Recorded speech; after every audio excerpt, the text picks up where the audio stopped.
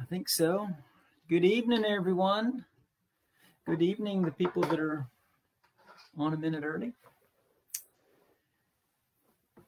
Glad that you're with us, either live or jumping on later on. Hey, there, got sound tonight too. So, yeah.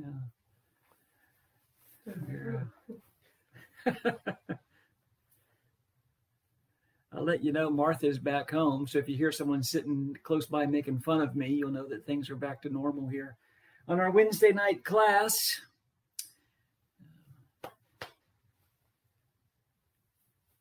Look at that. Angie Manley here at 7 o'clock sharp. Awesome. Yeah. Those of you who are here all the time, on time, I asked you to be thinking about a really sad movie, thinking about the movie that makes you cry. So I would like to know what the movies are that make people cry. I asked my daughter that, and she said, is it a dinosaur story? What, a dinosaur or something? The about Pixar one? Yeah. Something about a dinosaur. The Pixar movie? She said she cries all the time in the dinosaur movie.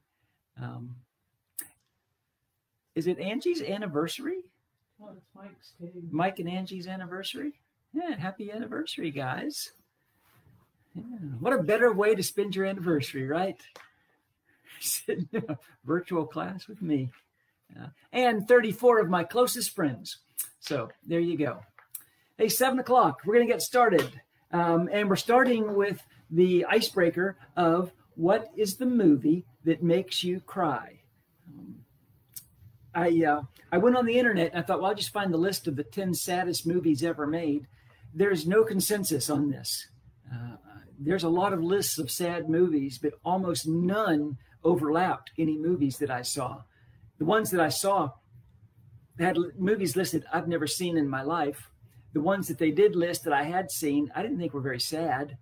And then the ones that I thought were really sad, very seldom were on the list. So what are some of the movies that make you cry? Anyone have a...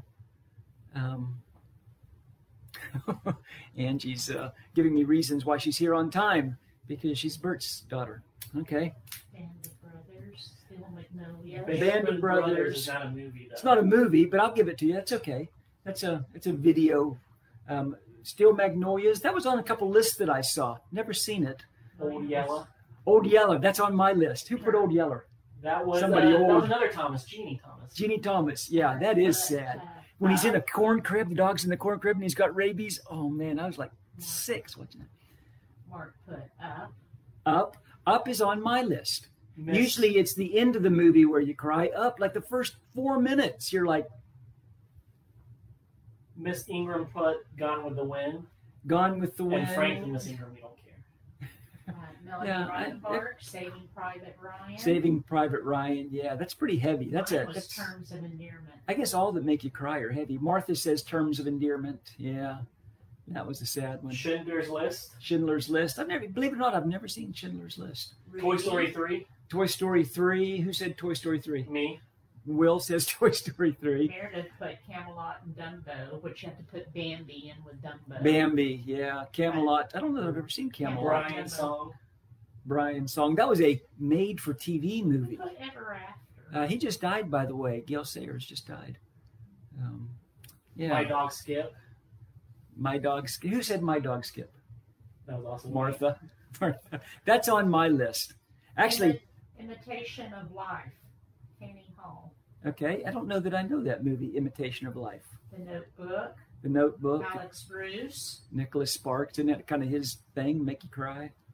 No, the Cassius says Steel Magnolias. Steel Magnolias. Lucy Speed says Call of the Wild. I'm with you, Lucy. Jackie that is a sad movie. Not the Harrison Ford version. Jackie Hudson, Homeward Bound. Which yes.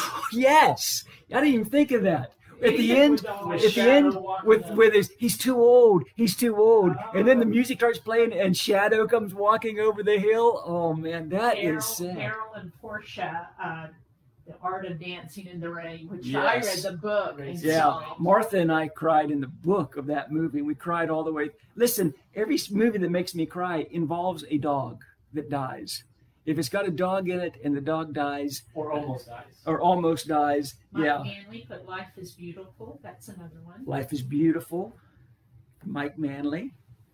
Okay, so my point is there are lots of movies that make us cry. I asked Martha when I was trying to think about Icebreaker, I said, what movies make you cry? She goes, I cried about any sad movie. And then she said, and I cry at just about every happy movie too. So I guess it's a subjective thing.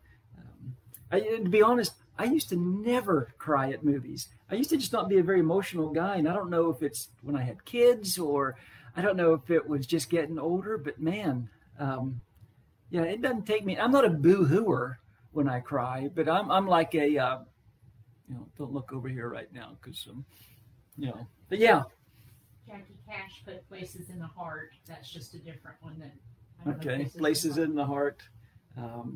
Yeah, very good.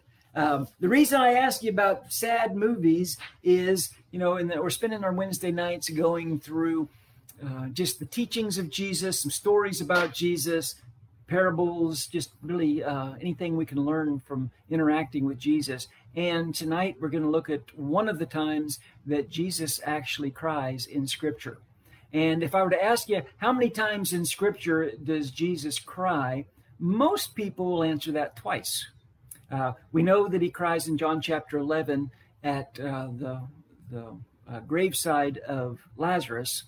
And we know that because we've all memorized verse 35, Jesus wept. We know that he cries in Luke 19 over Jerusalem as he considers the sinfulness of Jerusalem. You might not know Hebrews chapter 5, verse 7, though. Hebrews tells us there's a lot of other times that Jesus cried as well. Hebrews 5:7 says, during the days of Jesus' life on earth, he offered up prayers and petitions with loud cries and tears to the one who could save him from death. So the Hebrew writer tells us that Jesus pretty often would pray to God with loud cries and tears. So Jesus was a very passionate man, very emotional guy. But tonight, we're going to look specifically at the narrative of John chapter 11. It's a story that we know really well. It is a powerful miracle that Jesus performs. I don't know if you've ever thought about it before, but why did Jesus perform miracles? What were the purpose of miracles? And Scripture, gives us some reasons for that. To confirm his authority, for sure. And I think tonight will show that. Sometimes he performed miracles just for the sake of helping people. We talked a little bit a couple of weeks ago about the woman with the issue of blood. She was healed because she needed healed. To make a point, the withered fig tree, Jesus is doing some teaching. I think there's sometimes he just felt compelled to do it. I'm thinking about changing water to wine. That wasn't his idea necessarily, but woman, why are you bothering me? And then obviously to instill belief. And again, we're going to see that tonight.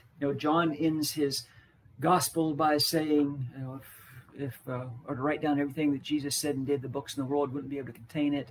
And I wonder sometimes, what are some of those other things that Jesus said and did that we don't know about? But we do know John chapter 11, the raising of Lazarus. And I want to just kind of read through it. We're going to stop and make some points. I'm really headed to one place, though. And I'm headed to one thought in John chapter 11 that I want to share with you tonight. So we're going to read through it and stop and go a little bit. John chapter 11. And that's where we're going to stay, by the way. You can open up your Bible to John chapter 11 and stay right there. Verse 1. Now a man named Lazarus was sick. He was from Bethany, the village of Mary and her sister Martha. This Mary, whose brother Lazarus was now lay sick, was the same one who poured perfume on the Lord and wiped his feet with her hair. Just so you know, that happened a couple times in Scripture. There were a couple different women who poured perfume on Jesus' feet and wiped his feet with her hair. Mary, the mother of Lazarus, the sister of Lazarus, was not the woman who was in the home, the sinful woman described in the home of Simon the Pharisee. But obviously they had a a close relationship. Verse 3. So the sisters sent word to Jesus, Lord, the one you love is sick. Sisters send word to Jesus. How did they get word to Jesus? Well, somebody took the word to Jesus, right? And the message was, the one you love is sick. And it kind of made me think as I was preparing for this, isn't it great to have someone who will go to the Lord on your behalf? If you have someone in your life, or you have some people in your life who will actually go to the Lord on your behalf, it is a blessing. You need to thank God for those people. And you ought to think, too, about who do I go to the Lord on whose behalf? So, verse 4. When he heard this, Jesus said, this sickness will not end in death. No, it's for God's glory, so that God's Son may be glorified through it. Now, we're reading this in the Gospel of John.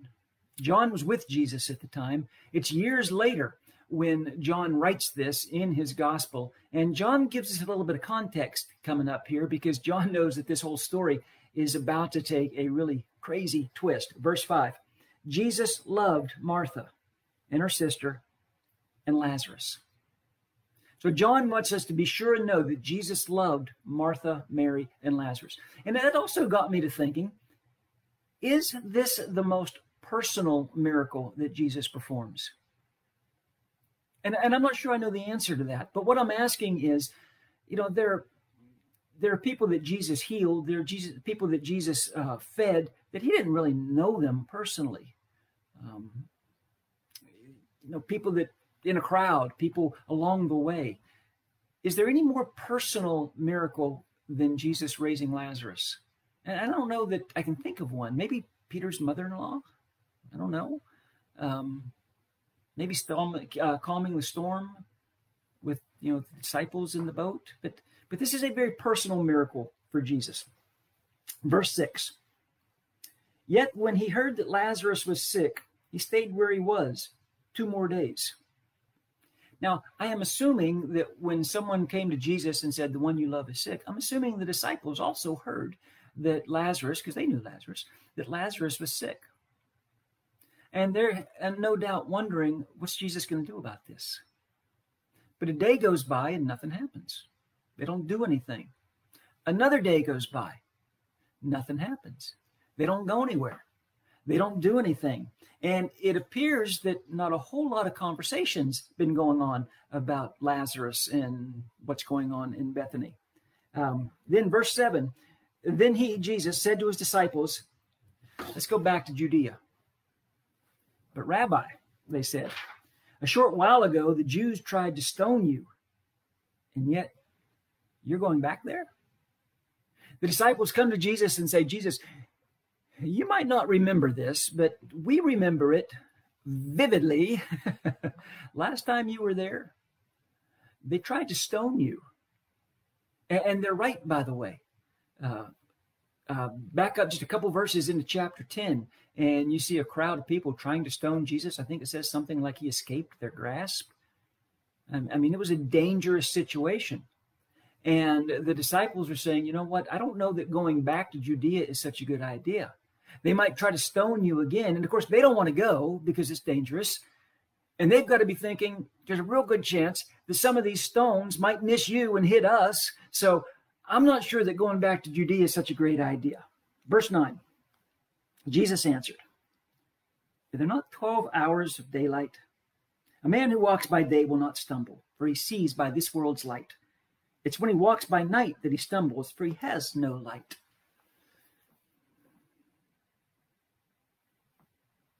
Wait, what? What? Andrew, did you know what Jesus is talking about here? What did he just say? Because I thought we were talking about Lazarus. And I thought we were talking about trying not to get stoned. And he's talking about day and night and light and walking. And what does this have to do with anything we've been talking about? They don't ask Jesus that, but I can't believe they weren't thinking that.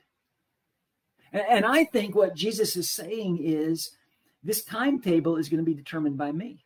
No one else is going to dictate what happens in this story. I'm dictating the timetable here. But you get the feeling that the disciples really don't understand what Jesus has in mind. And you get that feeling from the very next verse, verse 11. After he'd said this, he went on to tell them, "Our friend Lazarus has fallen asleep, but I'm going there to wake him up." His disciples replied, "Lord, if he sleeps, he'll get better." Again, they don't want to go. And so they start giving Jesus medical advice. They're kind of taking Jesus literally. Jesus had been speaking of his death, but his disciples thought he meant natural sleep. And then Jesus says something that would have been very difficult for them to process. And he says something that almost sounds insensitive to us. He's talking about Lazarus, whom he loves. And he's talking to the disciples, whom he loves. And he says in verse 14, "So he told them plainly, Lazarus is dead. And for your sake, for the disciples' sake, for your sake, I'm glad I was not there, so that you may believe. But let us go to him. For your sake, I'm glad I wasn't there." What about for Lazarus' sake? What about for Martha's sake? What about for Mary's sake? Jesus, you knew Lazarus was going to die. Yep. You knew when you got this message that if it hadn't already happened, he was slipping away. Yep. You knew that you could prevent this. Yeah. And yet you chose to allow Lazarus to die and stay here. Yeah, that's right. And you're saying that you're glad you weren't there because the one that you loved actually died. Yeah, I'm glad I was not there. And I've got to be thinking that those disciples were thinking, what could have been so important to keep you away from Lazarus? This wasn't the nobleman's son. This wasn't a widow's son. This is somebody you know, somebody you have a history with, somebody you love. What could be so important to keep you away from Bethany? What would be so important that you would stay away while someone you love dies? And Jesus' answer is, so that you may believe. I stayed away because I want you to believe.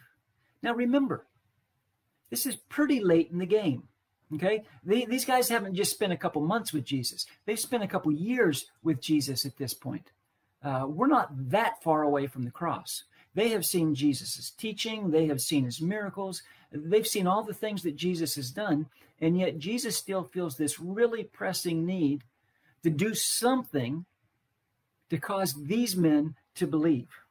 Verse 16, "Then Thomas, called Didymus, the twin, said to the rest of the disciples, 'Let us also go, that we may die with him.'" Is that a question or a statement of faith? Is that a question of tremendous faith? Or is that a statement of resigned fatalism? Is Thomas saying, we're all going to die. It's going to be a massacre. We might as well go die with them. Or is Thomas saying, I'll go anywhere with you. Whatever the risk might be, count me in.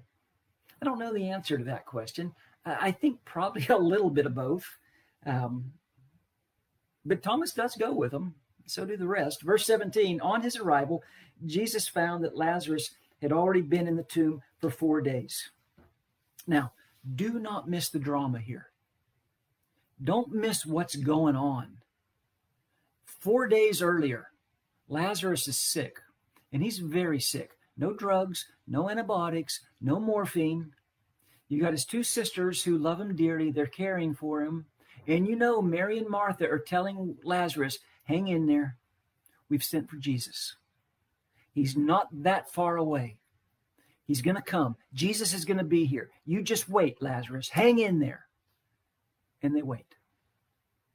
And they wait. And Jesus doesn't show up.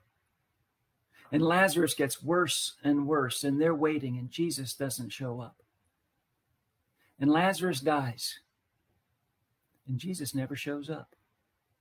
And they're still waiting for Jesus. They're grieving. their lost brother. So they take him and they wrap him in burial clothes. They put him in a tomb. They roll a stone in front of the tomb. Jesus isn't there. They're still waiting for Jesus, but he never had showed up. Should have been here a long time ago.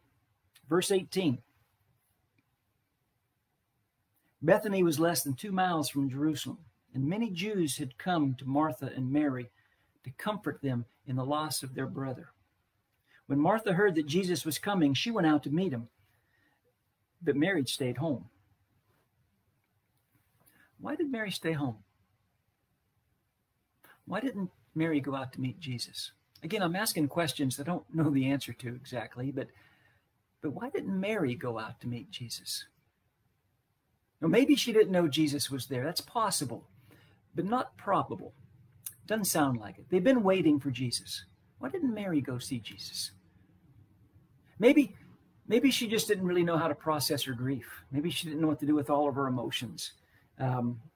Maybe she's just so hurt and so disappointed, so frustrated. Maybe even a little bit angry with Jesus. I don't know. No, you could have. You should have. I would have. But you didn't. I don't know why Mary didn't go out to see Jesus initially, but Martha does. Verse 21. Lord, Martha said to Jesus, if you had been here, my brother would not have died. Martha says, Lord, you could have prevented this. I know that. You could have stopped this. You could have saved my brother. Verse 22, but I know that even now, God will give you whatever you ask. And then listen to how Jesus responds to Martha. Jesus said to her, your brother will rise again. And he doesn't say anything else. Not yet. Martha is going to respond to that statement. Martha, your brother will rise again. Martha answered, I know he will rise again in the resurrection at the last day. Which sort of sounds like the thing people say at funerals. He's in a better place. We're going to see him again someday. I know that he will rise again at the last day. You read this, and if you really put yourself in the picture there, don't you know how badly Martha is hurting? Don't you know how emotional she is? You can just feel it through the pages almost. I mean, this is a woman who is broken. This is a woman who is devastated. And again, I don't know if she's maybe frustrated, mad, hurt, confused, probably a little bit of all the above. But she is emotional, which makes what Jesus says to her next even more powerful. Verse 25, Jesus said to her, this is a woman who is just going through a terrible time. I am the resurrection and the life. He who believes in me will live, even though he dies. And whoever lives and believes in me will never die. And then Jesus asks Martha the question that I think he's still asking all of us. I said we were trying to get to somewhere here tonight. This is kind of where I'm trying to get to. The question that Jesus asks next. It is a really important question. He says, I am the resurrection and the life. He who believes in me will live, even though he dies. And whoever lives and believes in me will never die. And then the question is, do you believe this? Martha, broken, crying, confused, upset. I'm the resurrection and the life. He who believes in me will never die. Do you believe this? You know, it's an easy question to answer when you're 15. Got your whole life ahead of you and everything's going great. It's a much tougher question to answer when you're 30 or 40 or 50 and you're going through a really difficult season in your life. Now, it's a really difficult question for Martha to answer when she's just buried somebody who was so close to her. But Jesus looks Martha right in the eye. He says, Martha, Do you believe me? Martha, with all that's happened, do you still trust me? Even though I didn't respond like you thought I should respond. Even though I didn't act like you wanted me to act. Even though I didn't show up when you needed me to show up. Even though you would have scripted this thing much differently than I'm scripting it. Even though you don't understand why I've done what I've done. Do you believe me? Do you still trust me? Do you still love me? Notice Martha's response. It's as good as it gets. Yes, Lord, she told him. I believe that you are the Christ, the Son of God, who has come into the world. With everything that's happened, Martha, with all your disappointment, all your confusion, all your hurt, do you trust me? Do you believe me? I believe that you're the Christ, the Son of God, who's come into the world. How many times have you heard these two sisters, Martha and Mary, described as, well, Mary is the feeler, Martha's the worker. Mary is the spiritual one, Martha's the complainer. Listen, nothing could be further from the truth. The answer that Martha gives Jesus here, you won't find a more spiritual, a more profound, a more theologically perfect answer anywhere in Scripture than how Martha responds to Jesus. And she responds that way in the middle of her pain and in the middle of confusion and in the middle of a whole lot of questions. Yes, Lord, I believe that you're the Christ, the Son of God, who's come into the world. And then she goes and gets her sister Mary. And Mary comes and has basically the same statement, same conversation with Jesus. Skip down to verse 32. When Mary reached the place where Jesus was and saw him, she fell at his feet and said, Lord, if you'd been here, my brother would not have died. Almost verbatim what Martha said to Jesus. Same statement to Jesus, but Jesus reacts to Mary very differently than he reacted to Martha. Verse 33. When Jesus saw her weeping, and the Jews who had come along with her also weeping, he was deeply moved in spirit and troubled. Where have you laid him? He asked. Come and see, Lord, they replied. And then John shares with us something that's really remarkable. He shares with us something that even though you might be going through a really difficult season of your life, even though you might be going through something that, God, you could have, God, you should have, I would have, but you didn't. John shares with us something that shows us just how connected Jesus is to our hearts. How much he wants Mary and Martha to know, I feel your pain. Now remember, Jesus knows what he's going to do. He knows how this thing's going to end. He knows he's going to bring Lazarus back to life. But verse 35, Jesus wept. Jesus is telling Mary, I know how you feel. I know the pain that you feel. Even though you thought I was late, even though you felt like I was really distant, even though I didn't respond like you wanted me to respond, even though I wasn't here when you thought you needed me most to be here, I know how you feel. I know what you're experiencing. Verse 36, then the Jews said, see how he loved him. But some of them said, could not he who opened the eyes of the blind man have kept this man from dying? Some of them said, why didn't he do something about that? If he's the Son of God, if he's all about love, why wouldn't he do something about that? Ever hear that question? Why doesn't God do something about this? Verse 38. Jesus, once more deeply moved, came to the tomb. There was a cave with a stone laid across the entrance. Take away the stone, he said. But Lord, said Martha, the sister of the dead man, by this time there's a bad odor, for he's been there 4 days. Then Jesus said, did I not tell you that if you believed, you would, and here's this phrase again, you would see the glory of God. Hey, Jesus, we needed you here 4 days ago. It's too late now. We sent for you 4 days ago, but you made us wait. You didn't exactly tell us no, but you certainly weren't here when we needed you. Jesus said, listen, you're about to see the glory of God. Even though I didn't come when you thought I should come, even though I haven't acted like you thought I should act, if you believe, pay attention, you're going to see the glory of God. Did I not tell you? I love that Jesus says that. Did I not tell you? If you keep your eyes open, if you pay attention, if you just keep on putting one foot in front of the other, if you continue to believe, if you continue to live your life like I am who I said I was, if you continue to trust me, you're going to get a glimpse of the glory of God.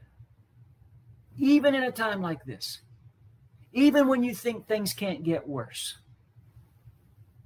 Verse 41, so they took away the stone. Then Jesus looked up and said, Father, I thank you that you've heard me. I knew that you always hear me, but I said this for the benefit of the people standing here, that they may believe that you sent me. Jesus, are you telling us that all this pain, all this grief, all this hurt, all this heartache, all this drama was worth it so that someone would believe that you're the Son of God?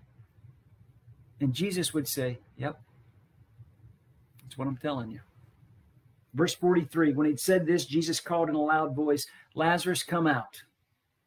The dead man came out, his hands and feet wrapped with strips of linen and a cloth around his face. Jesus said to them, take off the grave clothes and let him go. You know why Jesus said, take off the grave clothes and let him go? Because no one's making a move towards Lazarus. Here's a dead guy walking out of a tomb wrapped in grave clothes. They're picking their jaws up off the ground. No one's helping them. Jesus is like, hey, go help them. Let them go. They're trying to process what Jesus has just done here. Verse 45, therefore, and this is quite an understatement by John, I'm sure. Therefore, many of the Jews who had come to visit Mary and seen what Jesus did put their faith in him. The result is exactly what Jesus intended the result to be. And again, think about this miracle. He didn't just heal someone. He didn't just help someone. He didn't just give someone comfort. He raised a guy from the dead. And it wasn't a guy who they've been sitting around going, I'm not sure he's alive. He might already be dead. It's just a guy that's been dead for 4 days. He's been in the tomb. And there was some significance, by the way, to that 4 days. I'm not going to get into it right now, but he's been in the tomb for 4 days. He's been wrapped in burial clothes for 4 days. These Jews that came to visit, that came to help grieve and mourn with Mary and Martha, they walk away from that realizing there's absolutely nothing that this guy can't do. He just brought Lazarus back from the grave. So let me end with the question that you're hearing a lot these days, and kind of going back a little bit. Why isn't God doing something about all this? Why doesn't God step in and just do something? Come on, you believe in God, right? You guys all believe in God, right? Well, why didn't he do something? Why didn't he stop it? Why didn't he fix it? Why doesn't he correct it? Why doesn't he, do what has to be done? And for one more time tonight, I'll say, I don't know. I don't know why God doesn't step in and do that, fix that. I don't know. But here's what I do know. And I know it because of a story I read about in a little town called Bethany, where 2 sisters buried their brother one day, and 4 days later he walked out of the tomb. See, why doesn't God do something about that? Here's what I'm sure of. Here's what I do know. He can. He might choose not to, But when I read John 11, I know that he can. And I know he has that power. And I know he has that ability. And he has the connection with us to want to be able to bless us. But I'm not smart enough to understand what Jesus understands. And I'm not wise enough to know what Jesus knows. Now, why doesn't God do something? I don't know, but he can. He could. I know that sometimes he waits. Sometimes he doesn't show up when I wish he would show up. Sometimes he doesn't respond like I really want him to respond. And sometimes I get confused about that. And sometimes I get a little bit frustrated by that, maybe a little bit angry by that. But I know the power of God. And I know the promise that he gave to Mary and Martha is the same promise that he gives to us. If you believe that I am who I said I was, if you believe that I can do what I've told you I can do, if you believe I love you like I claim to love you, watch. And you'll see the glory of God revealed. And I don't always know how that happens. But I believe Jesus when he says, pay attention, even on your darkest days, even when everything's going wrong, even when you're hurting, even when you're confused, even when you're a little bit angry.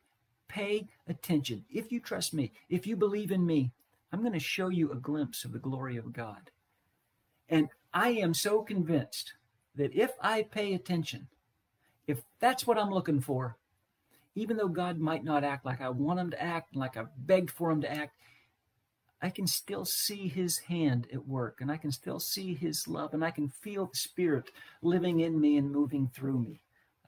And it's a great promise to take in the middle of some very dark days. It's a promise to hang on to when I think, why doesn't God do something about that? Whatever that might be. If you believe, you'll see the glory of God. Just about out of time. Thanks for staying with me tonight. A lot of really good stuff in all those stories that we know so well. And there's such a temptation to treat them as stories. But when you go back and read and think about the people that were living in the middle of them and how Jesus responded, powerful, powerful stuff. I want to end in a prayer in just a minute. And I want to mention a couple of people that we really need to be praying for and about. We need to be praying for Gary Lambrick. He's had another really rough week. The latest word I got was that he is out of ICU, where they were kind of monitoring him, still at TGH, keeping a close eye on him. But Gary certainly needs our prayers, as does George Klein, who is kind of in the process of tests and more tests and diagnosis and those kind of things. And we're praying for George that the right course is found and the right things are done. Need to be praying for Jan Sweeney, lost her son last week, as well as Wanda Daniels and Sandra Bush, who lost their niece last week. And just the COVID situation. I was looking through Vital Concern, and we have more and more people who have relatives or family members or members at Bay Area who are turning up positive to COVID and need our prayers. Ben and Mary, I hear that you are recovering/recovered, so that's an answer to prayers. And it's really good to see Glenn Howe at church. And Martha says it was, which she wasn't there 2 weeks ago, but how great it was to see Glenn Howe there. Glenn, glad to see you up and around. And Faye Brown is having some surgery, a procedure. Monday. Okay, on Monday. Yeah, I need to be praying for Faye as well. Let's go to God in prayer. And I apologize if there's some that I have missed, but I know that you'll be praying on their behalf. Let's pray. Father, we're so thankful that you've included stories like this, and as dramatic and as exciting and as amazing as they are, may we be focused on those subtle truths that you want us to understand and that is that you know what you're doing. And you've allowed us to pray to you, and that's what we're doing now. And we are going to trust you, and we are going to believe in you, because all the things that we want to happen, we know you can make those things happen. And of course, we're praying in your will. Father, we're prayerful for Gary, that you would bless him, that you would strengthen him, that the issue that he has right now would be corrected. And if that's by his body correcting it, if that's by the doctors, if that's by your hand, we pray that you would strengthen and heal him. We pray that for George as well, that you would be with people who are trying to decide the best course of action. And again, we know you can do what needs to be done, and that's our prayer, that you would heal him and that you would restore him to his health. We're praying for people that we love who have lost people that they love. We're praying for Jan and for Wanda and for Sandra, and pray that you would give them a peace and a comfort.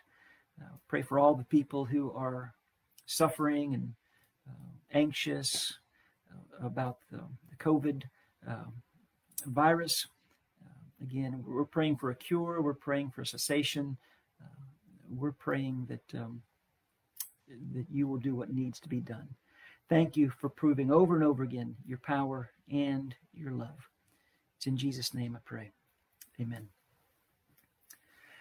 Real quick, well, first I should ask for any updates or corrections or comments. Thanks for sharing your comments. I don't always read them. In fact, I never read them as I go, but I always go back and read them, and I'm always encouraged, and I know other people are, and I always think, wow, I wish I would have thought of that. So thanks for sharing your comments. I want to remind you, really the only announcement that I kind of think need to be reminding of is one, well, really the only one is one, be signing up for worship if you plan to be there live and in person this Sunday. We're asking you to do that by noon tomorrow, which means you really need to do it tonight. Just go on the... And if there is anyone that you'd like, what, we go out to eat with these people, on the weekends. We're really, we're really close. We don't mind sitting together. Put that in the notes. And the reason I say that is we can get more people in. And just put 6 feet between a 1 and a 2, there's 3 people sitting on 12 feet of pew. But if me and Martha and, a couple of our good friends, we went out to eat last night. We'll sit together. Then, I'm going to be sitting with so-and-so. And it helps Tom and George and the others who are kind of doing all that figuring out how we can get more people in. We're getting pretty close to, getting the maximum of the auditorium. We don't want to turn anybody away. We've got some contingency plans in place, but it'll really help if you go ahead and sign up by tomorrow noon so they can work on that on Friday. And like I said, if for some reason you find out, if you find out that, I signed up, but I can't go, you can go back and edit that same link, that same sign up sheet. So yeah, is that what you were going to say? Mm-hmm. Yeah. Fall Festival. Fall Festival is October 24th. Because of the virus, we're not going to be able to do it the way that Angie has always done it with the community and all that stuff. It's just not safe. But we do want to do something that we could control a little better with our family, and a way that'll be safe and distance and fun for the families and the kids and the whole congregation. And it's on October the 24th, 5:30 to 9:30. So it's a pretty big window there, but she and Robbie are planning a whole lot of fun stuff that can be done, and a lot of good fun and share with each other, and just a chance to be together. I was... Didn't I see something about an online Bible class? Yeah, I don't know that that's... all the kinks have been worked out of that yet. I'm not sure that that's ready for officially announcing. But yeah, it'd be great to be together. And I'll say this, and this is just me personally. This isn't coming from anybody else. And maybe I should wait till more people jump off of here. But at some time, we're going to have to get back together. Okay? I mean, I'm going to Publix. I'm going to Walmart. I'm wearing a mask. I'm going out to eat more and more than I was, 3 months ago. I'm wearing a mask. I'm trying to stay safe. There is a real blessing to be together, worshiping God together. Again, not pressuring anybody. If you don't want anybody to feel manipulated or pressured, if you're more comfortable staying home, stay home. The live stream will continue. Just my personal opinion is sooner or later, we're going to have to get back together. And I've just been encouraged by seeing my church family back together, spread out. And as weird as it is still there. There's a reason that God told us to meet together. And I know we're doing it virtually, and I know we're doing what has to be done right now. But yeah. It's encouraging to be together. It's encouraging to be together. Thank you, Martha. And with that, I am going to sign off, and I'll end with love you guys. Go Rays. Oh, yeah, love you guys. That's what I meant to say. And Love you Rays. guys. And yeah, okay. See you Sunday.